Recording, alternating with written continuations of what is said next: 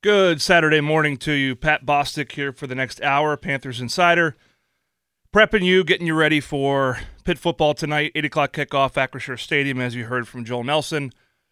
8 o'clock kickoff against the North Carolina Tar Heels, the 17th-ranked Tar Heels with quarterback Drake May. We'll break that game down. Panthers coming off consecutive losses to Cincinnati and West Virginia out of conference, so ACC play begins tonight in earnest, a clean slate, and an opportunity for this Pitt team to get back on the right track. Want to hear from you today, 412-928-9370. I know you guys have opinions, questions, and I'm going to try to provide some answers, or at least perspective, for the fans out there wondering how this team gets back on the right track, because there's a lot it needs to do just that. But first, we're going to start in the high notes. We're going to hit the high notes to start the show. The Pitt Hall of Fame, Athletics Hall of Fame dinner was last night, and I look forward to it every year. It does make for a late Friday night for me prior to an 8 o'clock show the next day, but it's all worth it. Plenty of material to talk about, and last night did not disappoint. For those of you that aren't aware, the Pitt Athletics Hall of Fame did not exist until 5 years ago. A.D. Heather Lyke brought that into existence, which may seem like a common sense decision. However, when you consider that Pitt Athletics has been competing for how long? Pitt football for 130 some odd seasons.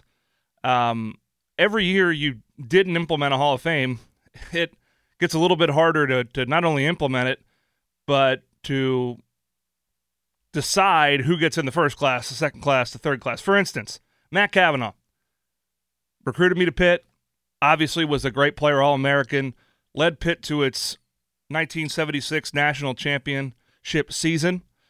Just got in the Pitt Hall of Fame. And that is, I think, just a microcosm of the classes that are before him. But for him and Larry Fitzgerald and the late Chris Dolman and Reuben Brown, from a football perspective, to get into the Hall of Fame in class number 5, I think speaks to the history of Pitt athletics and the Clive Vaughn, who we all love to watch the highlights of. I never saw him play in person. I know many of you have. Certainly provided some great memories, an excellent shooter. Just the historical figures that have worn the Pitt script, some other logos as well, that get into the Hall of Fame. I think the depth of classes will just continue to be astounding. So kudos to Heather for getting that Hall of Fame going. Last night was a wonderful dinner. The stories were outstanding. I got to give a couple shout-outs.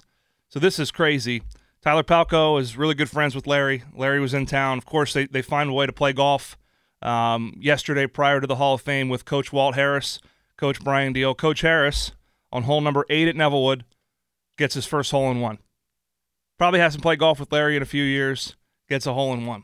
Pretty special, and I think a sign of, obviously, fate, because Coach Harris plays a lot of golf, and for that to be his first hole-in-one with Larry and Tyler was really cool. Also want to give a shout-out, a great Pitt Panther, sadly passed away yesterday, Gordy Oliver. Gordy was very active in the VLC, the Letterman's Club, really present here in the South Hills and out towards the airport, organized and was a spearhead for our football alumni golf outing every year at Montour Country Club, Montour Heights, rather, and he was just a great human being and a great Pitt Panther and Pitt man. So Gordy, rest in peace, and our thoughts and prayers with your family, as they will certainly be missing you, as will your extended Pitt family. But last night, it was just a special group of people that got together. Over 600 Pitt fans, donors, alumni, teammates, coaches in attendance to usher in the 5th class, the 2023 class of the Pitt Athletics Hall of Fame. And I'd be remiss if I didn't pound the table a little bit about one guy. Certainly I love Matt Cavanaugh. We're going to talk about football a lot today, so we'll stick to football right now. Matt Cavanaugh, Larry Fitzgerald's a first ballot Hall of Famer. There's absolutely no doubt about it. That gold jacket is already made. It's already fit. Whenever that clock hits 5 years, he is in. There is no doubt about it. And certainly the late Chris Dolman, who we lost far too young. You don't remember the footsteps in which he followed. Following Ricky Jackson and Hugh Green, everyone's wondering who is going to replace that production. Chris Dolman picks up right where they left off and becomes one of the most dominant pass rushers in the history of not only Pitt, but professional football. But Ruben Brown, I'm going to just rattle off some stats. The 9-time Pro Bowler, 9-time All-Pro, went to 8 consecutive Pro Bowls. Played for the Bills, played for the Bears. Now, if you looked at him and saw him now, you wouldn't know he played offensive line. But this is one of the best offensive linemen in the history of both organizations. Yet to get his Canton call. And as we were at the Hall of Fame in Canton this August and watching Darrelle Revis deservedly get in, can't help but wonder when Ruben's time will come. And it needs to come. I mean, how many players can say they went to 8 consecutive Pro Bowls? And to consider his story, came to Pitt as a D lineman. Came to Pitt as a defensive lineman recruited by Coach John Majors and played for Coach John Majors. I'm not sure he was actually recruited by Coach Majors. I think he was right in that transition period before the Majors 2 campaign started. Makes the switch to offensive lineman and proceeds to go on to an all-pro career. Played for some very good teams. Obviously, the man deserves to get into Canton. So whoever's got power out there, if you know somebody with a vote, we need to pound the table for Ruben Brown, a college football Hall of Famer as well. He deserves to get to the Pro Football Hall of Fame. Had to go off on that tangent this morning. Just think about it first thing when I woke up. And Ruben is a special person and obviously a special, special player. Transitioning, obviously there's a football game today. And we're going to really dig into this matchup next segment. Wes Durham's going to join the show at 8:40, 8:45 as we head and close out the show in the third segment. Wes will be doing the play-by-play tonight on the ACC Network. Again, an 8 o'clock kickoff at Acrisure Stadium. Mr. Hillgrove will not be with us tonight. He is in Vegas with the Pittsburgh Steelers. So Jeff Hathorn, our sports director here at KDKA and 93.7 The Fan, will be on the call, the play-by-play. Larry Richard will handle pregame and sideline. And the All-American scoring Doran Dickerson will be on the sideline as well. And his thoughts and input are always appreciated, not only pregame but during the game. Add a lot of perspective to our broadcast. But this is a pretty pivotal game for Pitt. And I know there's been a lot of storylines throughout the week. Fans, people clamoring for a quarterback change. Pat Narduzzi confirms that Phil Jurkovec will start tonight in this football game.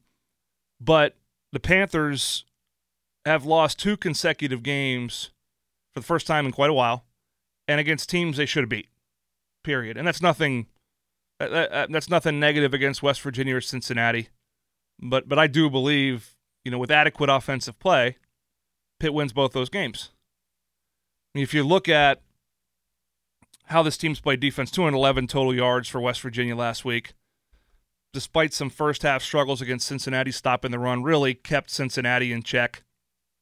Couple really good catches, led to points for the Bearcats. But you look at the last 6 quarters of football, really, the Panthers have only given up points on short fields. Jurkovec fumble in the third quarter of the Cincinnati game. 2 picks returned deep in Pitt territory against West Virginia that lead to 10 points. And you're still in one-score ball games for the most part. Obviously, the West Virginia score ended up being an 11-point ball game. But 10 of those 11 were scored on 13 yards of field position. You're not going to win a whole lot of games doing that.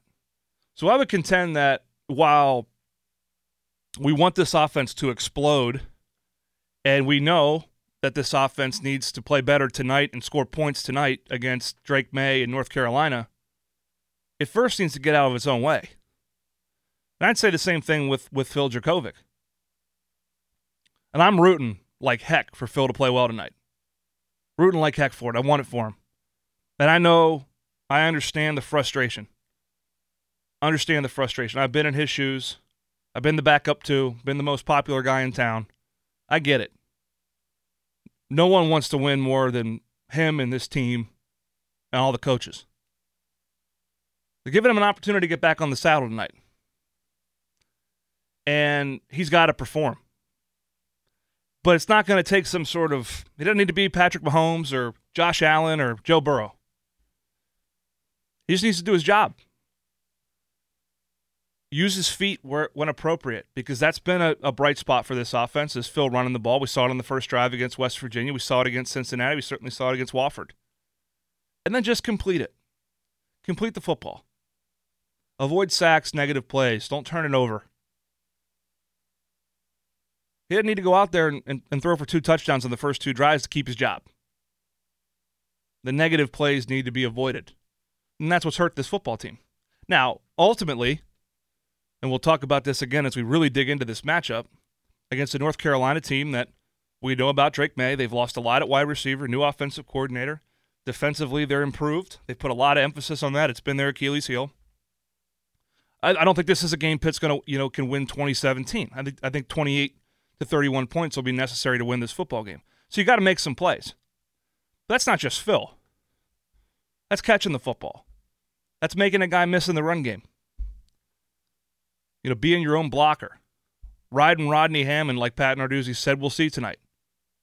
Got 14 carries last week. 7 were on the first drive, though. So for the remainder of the game, only 7 attempts. So while these struggles are felt by all, they tend to be funneled towards 1 or 2 people. And they're the most important people, right? The head coach, the quarterback. All the blame, all the credit. But it'll take all 11 tonight, offensively. And certainly this defense can do its part as well. Getting takeaways when they're available. We'll dig into this matchup more. Want to hear from you, 412-928-9370. Your thoughts, your opinions, your questions. And I know what some of them probably will be. Who's going to the game tonight? Looking forward to seeing you out there. Should be a beautiful night for football. A little bit of a bite in the air. First day of fall, I do believe. Should be a great night for football at Acrisure Stadium. And doesn't this just feel like a game that Pitt will win? You may have your doubts, and I understand why, but this needs to be a game that the Panthers win. Back with more, breaking down this Pitt, North Carolina matchup next. You're listening to Panthers Insider on 93.7 The Fan.